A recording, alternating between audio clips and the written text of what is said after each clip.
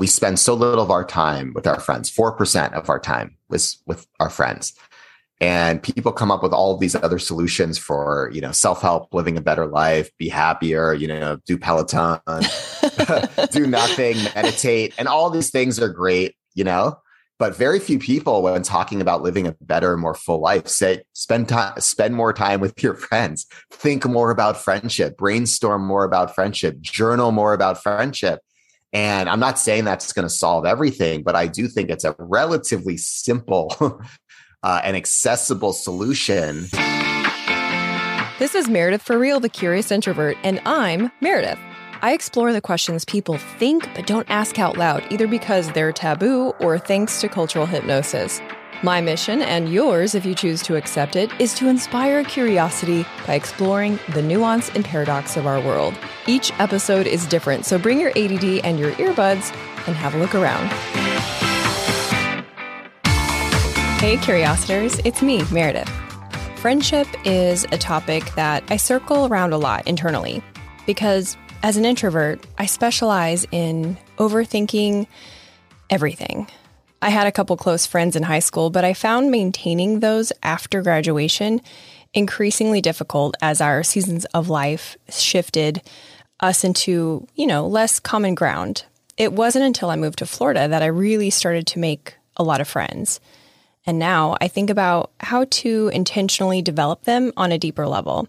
My story isn't unique, though. I'm sure you can relate. So lucky for us all, my guest shares some really thoughtful insight on the difference between a friend and an acquaintance, and how we can deepen the relationships in our lives that already have great potential. I'm so glad I found him because, believe it or not, it's really hard to find a good guest to speak on this subject. If you're wondering where I find guests like these, the answer is that it's pretty much different for each guest. But I get asked that question a lot, so I started putting the source of each guest in my Monday email, along with the regular info about the new episode. If you're not getting those and you want to be included, you can text REAL to 66866. That's if you're in the US. If you're elsewhere, you can go to meredithforreal.com. And on Saturday, I also send out a Cliff Notes and clickable links email in case what you heard was so good, you wish you could have taken notes, or, you want to check out a resource that the guest mentioned, which is especially good for an episode like this with practical tips to try out. If you're already getting my emails, you're probably one of my amazing loyal listeners, so thank you for that. And if you're new here, welcome. Around here, we press play to get curious, to disrupt the algorithm, and to grow into better humans. I talk with everyone from scientists to sex workers. There's no specific order to listen to episodes, and at the end of each episode, I offer a next episode suggestion. So have a look around and hit play on whatever grabs your attention. All right, enjoy the show. It's said that the number of friends that you'll have will peak at age 25, and it's a downhill slope from there. That's obviously depressing, but begs the question, what is friendship? Are your social media connections your friends? Has the digital age caused our ability to be real-life friends to atrophy? And how do we maintain meaningful friendships when our seasons of life change dramatically? There's obviously a lot to talk about here, and my next guest is up for the challenge. He's the best-selling author of Friendship in the Age of Loneliness. He's also a renowned keynote speaker who regularly speaks at companies like Apple and Google. And his TED Talk on the quarter-life crisis has over 1.7 million views. Today, he's going to help us close the friendship gap, knowing people versus being known, how to have more authentic relationships and be less lonely. Thoughtful writer, purposeful friend, fellow calendar and listener, Adam Smiley Paswalski. Thanks for coming on the show. Thanks for having me. It's great to be here. Oh, so your friends call you Smiley? Everyone calls you Smiley? Yeah, my close friends call me Smiley. Yeah. Oh, okay. Since high school. Since high school. Well, I can kind of see now that we've met in person why they might call you that. That makes perfect sense. And I would love to kick it off by just kind of defining friendship, because there's a real gap in the English language for any nuance there. I once heard Big Bang Theory actor Mayim Bialik respond to the question if her and Jim Parsons were friends in real life. And she said, well, She was real thoughtful about it. We check in with each other. We've experienced life events together. I know his family. So yeah, we're friends. And I thought, wow, that was a really thoughtful answer. I've never thought to checklist criteria of defining a friend. I don't think I would ever introduce anyone not as a friend. Like, hi, here's my acquaintance. Just feels sort of rude, So how do you define friendship?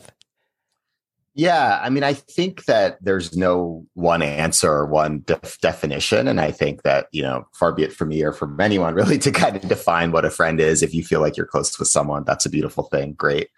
But I think that if we look at the data, we know that there's a friendship gap, right? The average American hasn't made a new friend in the last 5 years.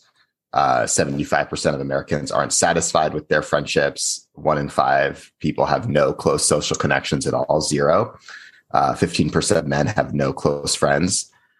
So I think that we throw the word around. And I think generally when we use it, we mean someone we've met, someone we got to know, someone we met at a party, someone we follow on Instagram, someone maybe we even had a drink with once, which is great. But what we're looking for is more of something more meaningful, something deeper.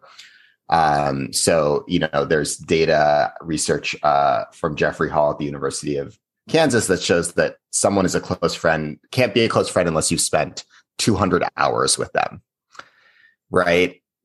Which I think is actually a little bit staggering, but helpful to be like, oh, maybe that's why I don't feel that deep connection with them. We've spent 25 minutes together. We met at once. So a phrase or kind of, I would use it as someone you've shared a significant life experience with that you really care about, that cares about you, as kind of a general framing, which kind of, I think, leaves it open and is a little bit broad, but also kind of an opportunity to go deeper, right? Is kind of saying something that we want that's missing, that gap.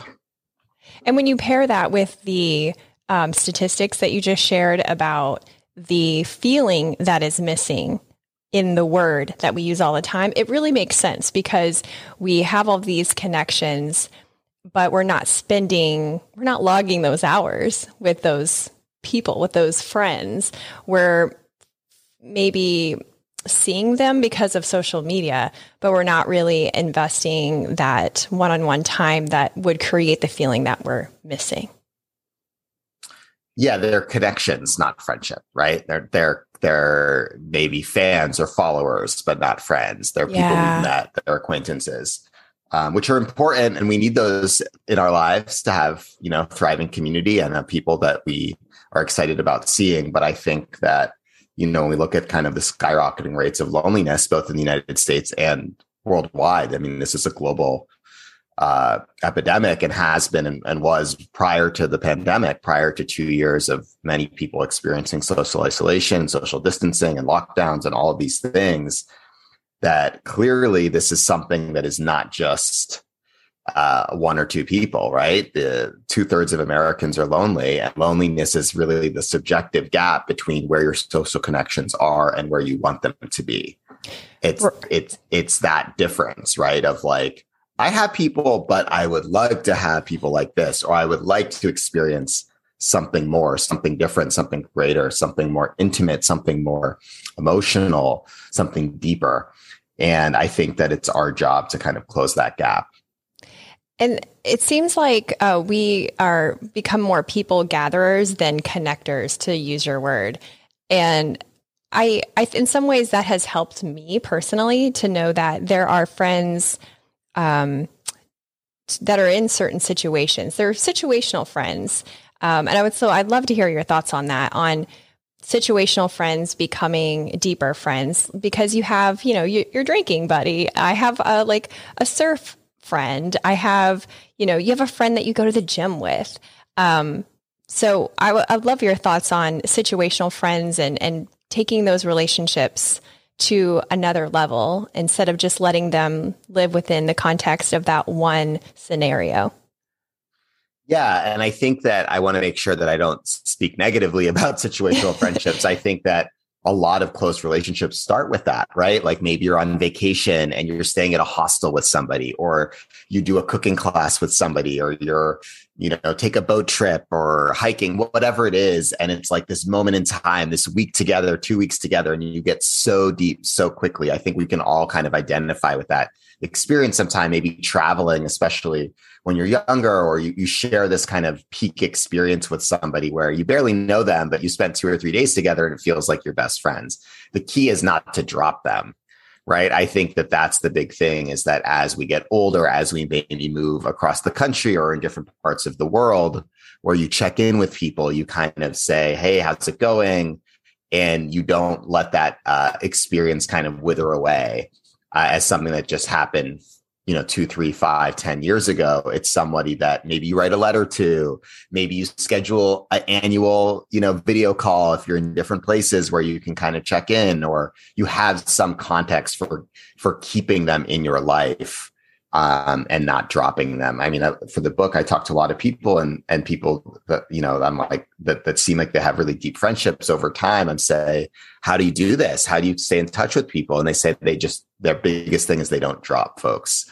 They really make an effort to, whether it's through correspondence or through meeting up annually, to really kind of keep people in their life. Because otherwise you do get a little bit more just situational friendships. I think there's nothing wrong with having situational friendships. What you want is the yes and. You want those and people that are deeper. If you just have situational friendships, you might feel more of the gap. You might feel more of that yearning for something more. And certainly the pandemic created its own type of situational friend, right? Like I have what I've called pandemic pals, people that I electronically met during the pandemic, either through podcasting or just because, and we would have Zoom coffees or whatever.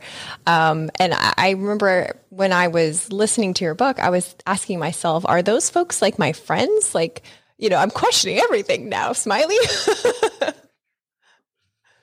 They are. If you felt like they were for your friends, they're your friends, right? Like friendship is in the eye of the beholder. I think if you feel connection with someone, that's a beautiful thing, right? That's amazing. And I think a lot of times, I think there's also in the pandemic, a lot of times people thought that they were their close friends, that they were a little bit like, oh, I know who my real friends are, because these people I thought were my friends were not talking at all, or they didn't check in on me, or we haven't talked for 6 months or a year, or because we don't meet up at the gym or we don't see each other at the office, like our relationship is kind of withered away. So maybe they weren't that important in your life, and that's okay too. And I think a lot of people this time was kind of a recalibration of understanding, maybe I'll speak for myself, had a lot more surface level friendships. I'm an extroverted person. I meet people kind of for a living. I do a lot of talks and go to conferences and events. And I'd kind of picked up all of these people on my journey that were connections, but they weren't deep friendships. And my social circle during the pandemic shrunk in a way that I actually found very illuminating and actually a positive on my life, because I don't think I could really keep track of everyone else that I had in 2019. Right. And I realized, okay, maybe I don't need all of these people. I need 1 or 2 or 3 people in my life that I can rely on, that can rely on me, and that maybe there's something more manageable there. A lot of the data shows that people are not looking for more connections. They're looking for deeper connections. They're looking to go, deeper, not wider. Yes. And I was impressed by your description of some of the rituals and habits. And I mean, they kind of were hacks too, to, deepen those friendships, not drop people. I would love for you to share some of those that you personally find easy to integrate into your busy life. Yeah. Well, there's quite a few. I think of the book as kind of all of these as rituals or recipes. Like I actually, my idea for it is kind of like a cookbook for friendship. Oh, I love that. So on any given day, sometimes you're in the mood for pasta, sometimes you're in the mood for a salad, for chicken, and sometimes you're like, I don't want a salad, get away from me. Right? Sometimes you don't even want to cook, you want to get takeout. And that's kind of the idea of this book, is that you can pick it up on any given day. Say, oh, I'll try that out, or oh, not that one, this one. And it kind of gives people that permission. I love that. It's like tools. I call that like in the terms of mental health, like I call that tools in my tool belt. Like, okay, this one strategy I used for my own personal wellness didn't work today. Okay, what else we have in the toolbox? But I love that idea for friendship. I never thought of that. Okay, let me give you a couple here. Okay. Just kind of practical ones.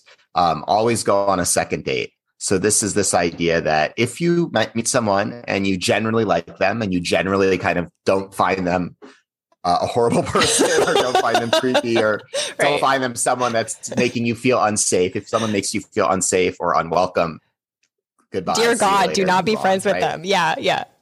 Right? Run immediately. Clear. Same thing in dating. Same thing with an online date or meeting a stranger, right? But if someone piques your interest or seems interesting, hang out with them again. And I talk about this guy in the book, Sahar, who basically has this monthly potluck that he invites people to. So he's always got something on the calendar. It's once a month.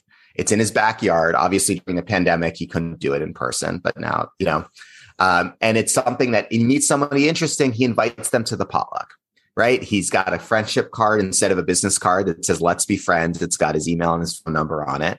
And that way it's this kind of low effort, right? He's kind of like, it's on the calendar, come to my monthly potluck. He meets someone. He doesn't have to plan like a whole, other event or get something on the calendar.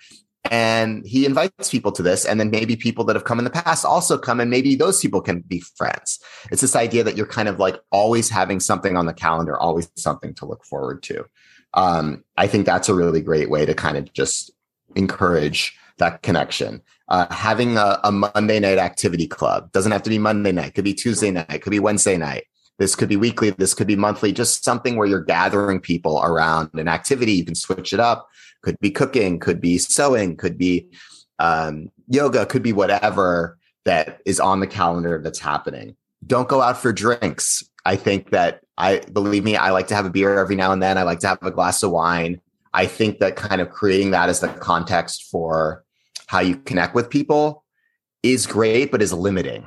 I think it limits it to kind of the typical chit chat that you've done on a first date and isn't necessarily as possibility creating as doing an activity with someone or having an experience with someone or learning something with someone. Now, maybe you do one of those activities and then you go out for a drink. Okay. That I can wrap my head around. I'm just saying, like, that's unexpected because I would think that doing the activity would mean you're not speaking to each other as much, and drinking, you're like face to face, Yeah. Well, that's how women are face to face.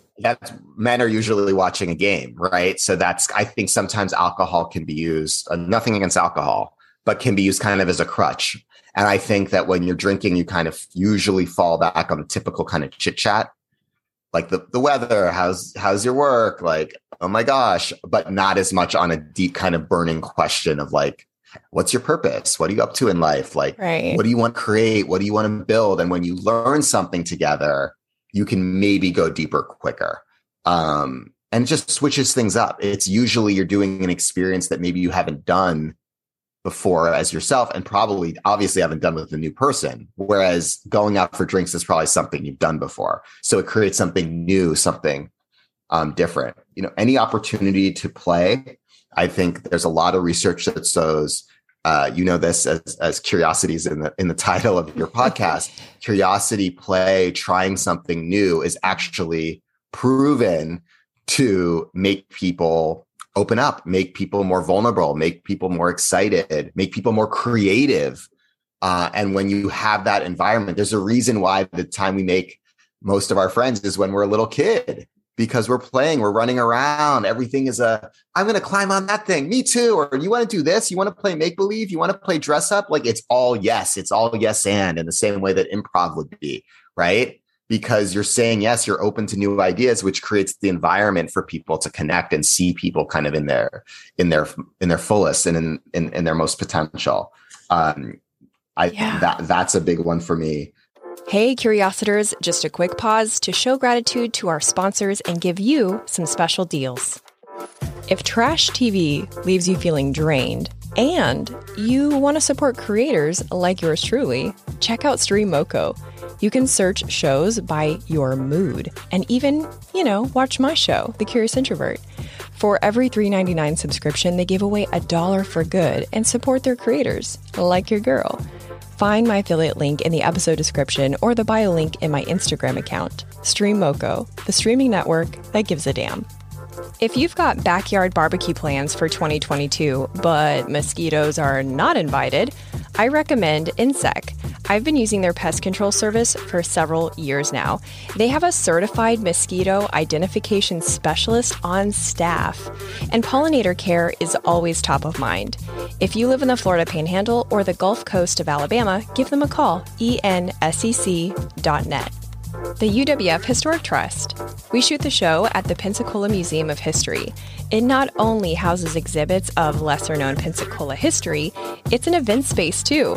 So if you need a unique space in downtown Pensacola for a fundraiser, networking event, or a corporate party, take a look at historicpensacola.org. And if you want to tour one of the 12 museums, get your tickets in person so you can show the agent one of my emails and get $2 off an adult ticket. Get emails by texting REAL to 66866. Now back to the show.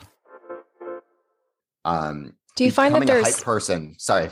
I was just going to say, do you find that there's special friendship considerations, since we're talking about practical strategies here, for hetero co-ed friendships? Because I noticed you have a lot of female friends that you quoted in your book. Yeah, I mean, I'm a big believer that platonic friendships are kind of the bedrock of a healthy life.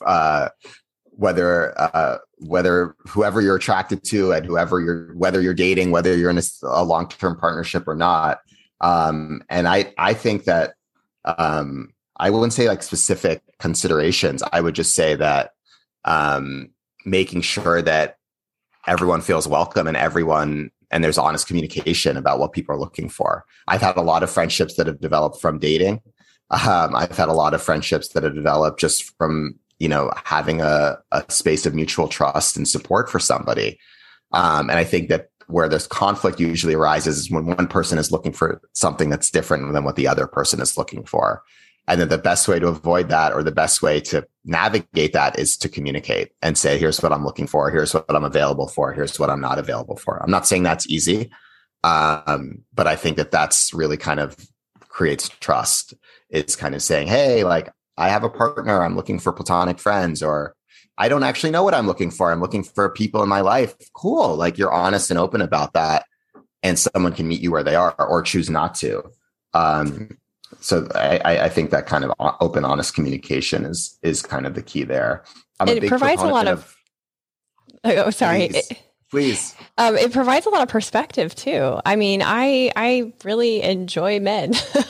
I worked in a female-dominated sales industry for almost 20 years, and then podcasting is mainly men, and so I've met all these fantastic guys, and they just have a different way of thinking, and so it's funny to tell them a story or a situation and hear their response, and I'm like, huh. Really? That's what you got out of that? like it's just, it's so interesting because it breaks me out of that, female bubble, I guess. So I really appreciate that. And I thought it was really neat to hear that you also enjoy and value female friendships. Yeah, I'd say that some of my closest friendships are female friendships. I also will say that I think it's really important, just speaking kind of specifically on the gender thing, that men find close male friendships. I think that there's a lot of research now showing increased rates of anxiety, depression, stress, suicide among men. Men, I think, are 3 times as likely to die from suicide as women. And that there's a lot of really, really poor health outcomes and societal outcomes when men don't have close male friendships where they can be emotionally open, vulnerable, safe, healthy with other men. So whether that's joining a men's group, whether that's developing a friendship from an activity, I really think that this is actually incredibly important, especially for the next generation, especially for young men and boys, to find these close male friendships, in addition to friendships across from any background and regardless of gender. But I think that specifically for men, there's a lot of research showing the incredible value of having other men in your life that are modeling kind of healthy intimacy, vulnerability, emotional maturity, and just people that you can talk to about real things. There's a lot of incentive to identify potentially great friends among your contacts now. I have a counselor friend who says the number one question, literally, that she gets asked by her clients is, how do I make new friends? Mm-hmm. And after reading your book, I think the question really is, how do I cultivate authentic friendships from the contacts that are already in my life? Not to say that, seats taken, like you can still make a new friend, but to cultivate those new ones, there's obviously a lot of incentive there.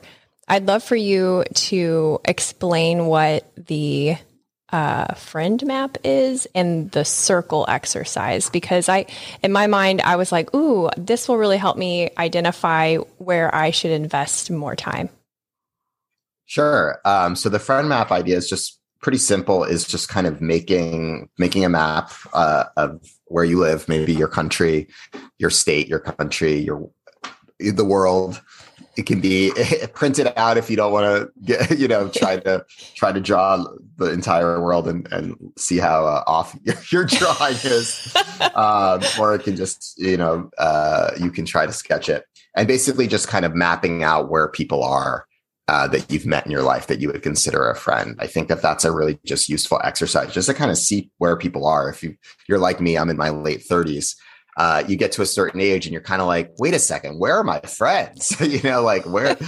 Where are my friends? Like you think you know where they are, especially after the pandemic. Who knows where people are? They might be living in a completely different city, completely different town, completely different country. Yeah. And just putting them on a map, I think, is really helpful, just to kind of get a sense of, you have people in your life. You do. Even if it's just a few, that's enough.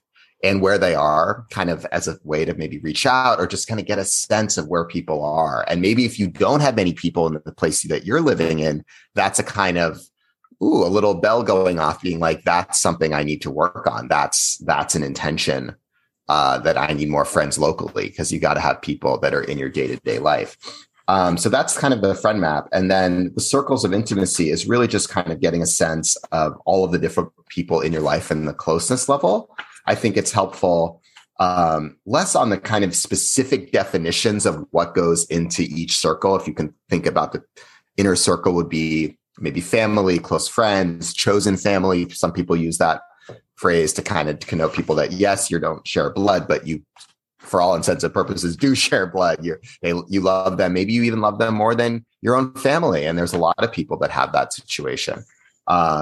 And then maybe as you go out there, people that are close friends, but a little bit farther out, and then maybe more like acquaintances, and then maybe even farther out, people that you've met once or twice at an event, or, only online, only through Instagram, only through TikTok or whatever, just to kind of get a sense of, again, you put them where they are and you can kind of see where you're at. It's almost like doing a friendship audit.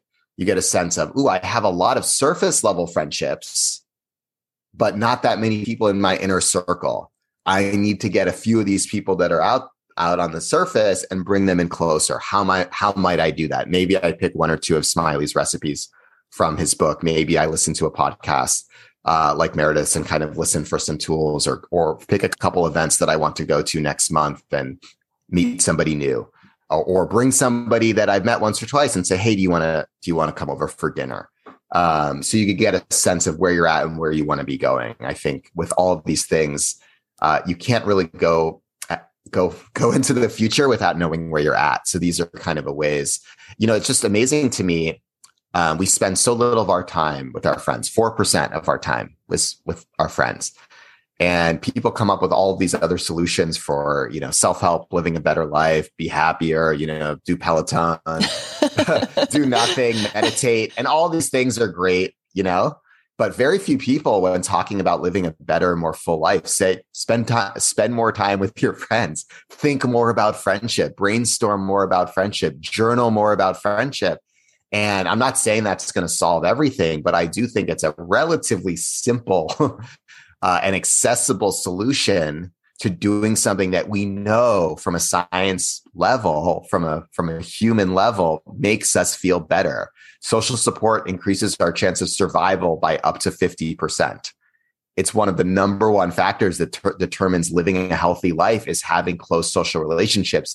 Yet we're not spending that much time thinking about it. So how the hell can we expect to have close social relationships? We just assume that it happens because, that's what we assume. We assume, oh yeah, I had friends when I was a kid. I went to college. Maybe I didn't go to college, but friendship. Yeah, that's just 101 adulthood. It's like, look at where we're at. Clearly, it's not 101 adulthood. Clearly, we needed a class about it. We didn't get classes about it. Clearly, it needs to be something that is more, we spend more time thinking about and doing, right? And actually working on. My friend Shasta Nelson, who has written 2 great books about friendship, actually 3, has this kind of quote, like, friendships don't just happen. Mm-hmm. Not to make it a work thing or something, we all have 50 things we're already on our to-do list, but you cannot just expect, especially as an adult, especially as you get into your 30s, 40s, 50s, 60s, that friendship is just going to happen because you're an adult. It's something that you have to create time for and actually be intentional about, and maybe even, create spreadsheets about or lists. So, and I hate to make it but that's true. Anything that you're going to create in your life and make better requires a little bit of effort. I mean, you had me at Excel spreadsheet. Okay. I love some colored pens and a calendar, and I've been scheduling friend dates since I was a teenager. And so when I read that you also are similar in your book, I was like, my people. I think there's, to use your analogy of the recipe, I feel like social media is kind of like junk food. And so we're like, I'm staying in touch with my friends, and we lose that deeper connection because of the junk food. Like, we don't know that we are not getting nutrition in the area of friendship. And I loved your suggestion about measure the time you spend on social media and swap that for in-person real time with those friends. I thought, I love how measurable and actual that is. That's freaking brilliant. Yeah, trade screen time for friend time.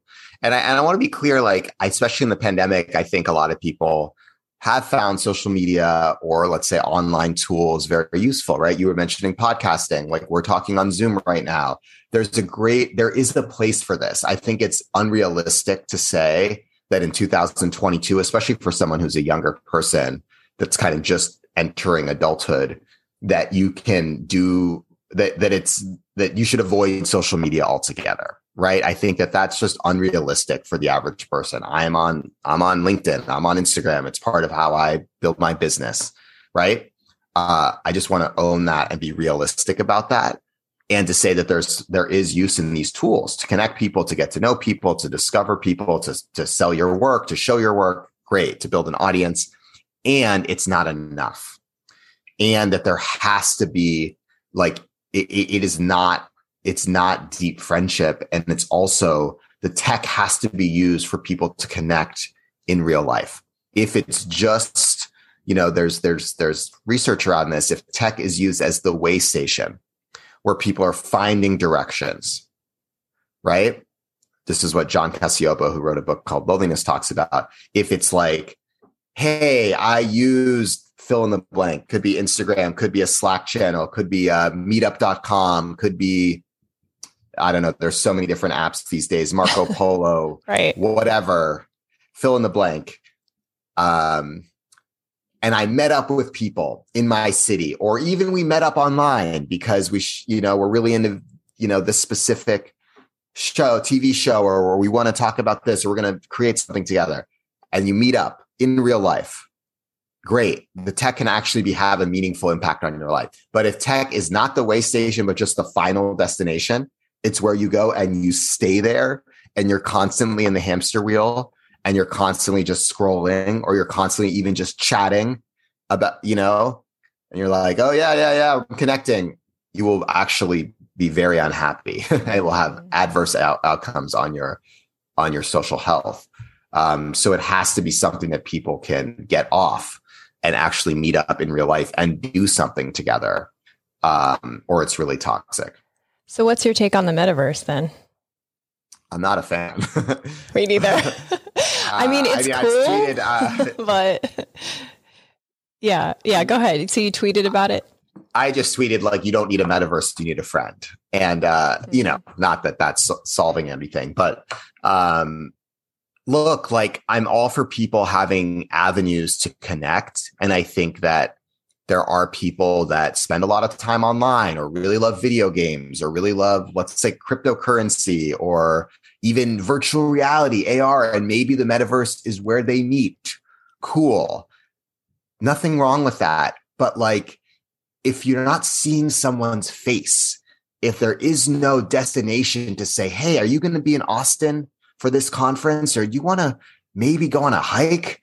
Or do you want to cook some food or get a taco? Like, I just feel like we're the human element of it is missing, and we do not need another avenue to connect digitally. Is anyone asking for that?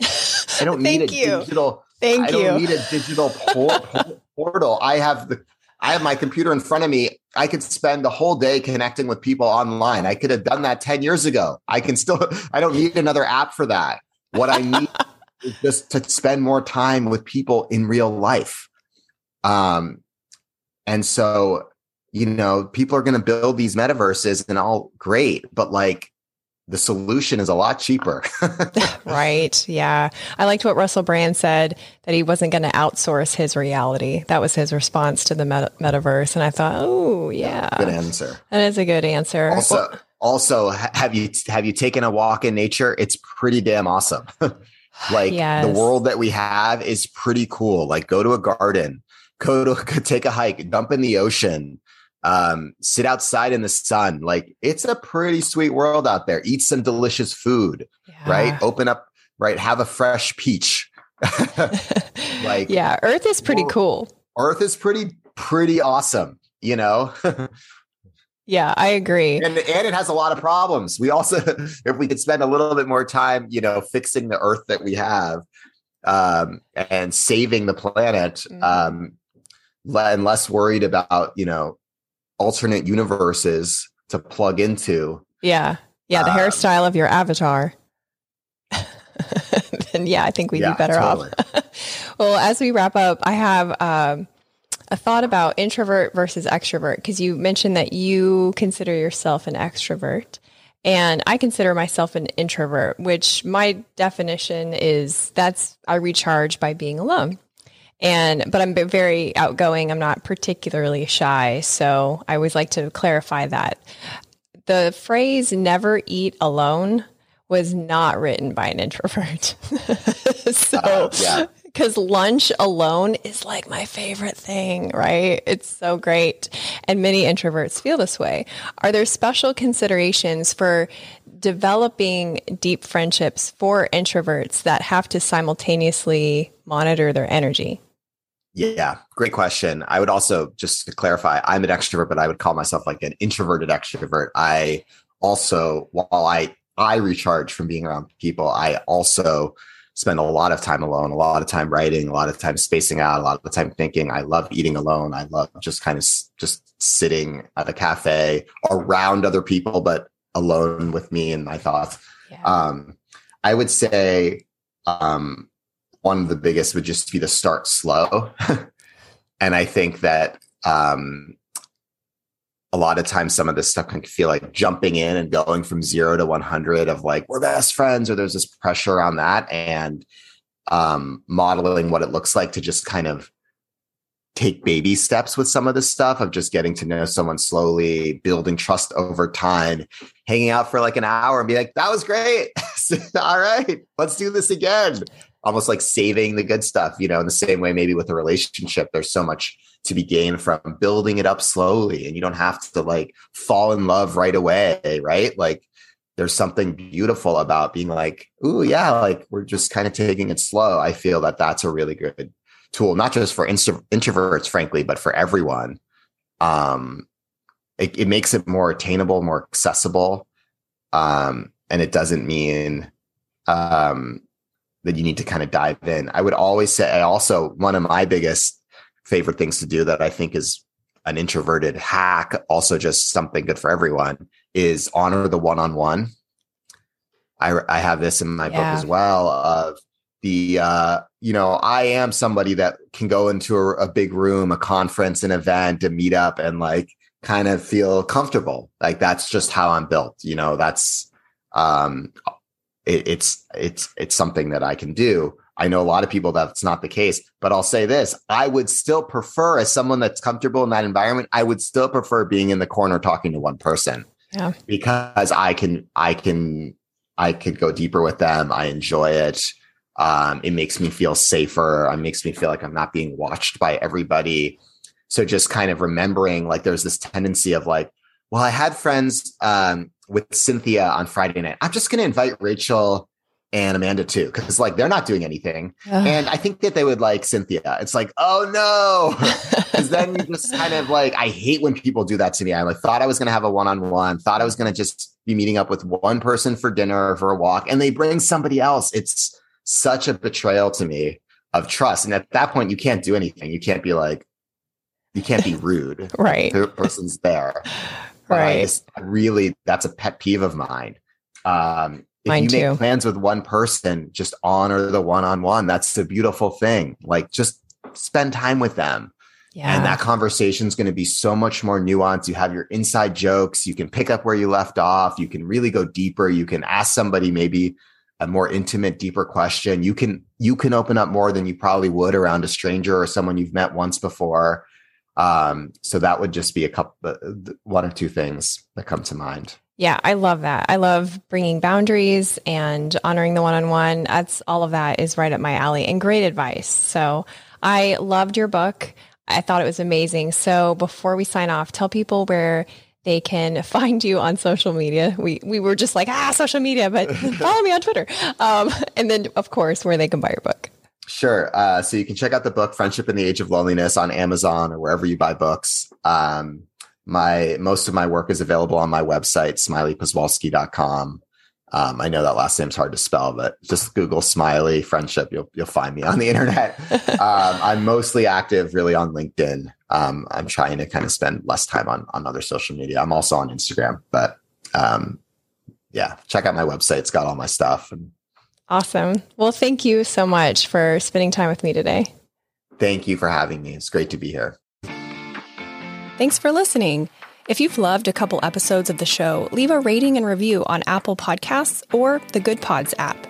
If you liked this episode, you'll also like the one I did with a professional cuddler. That's episode 121. Stay tuned next week when I talk with a blind man who makes Braille Lego instructions and rock climbs. See you then.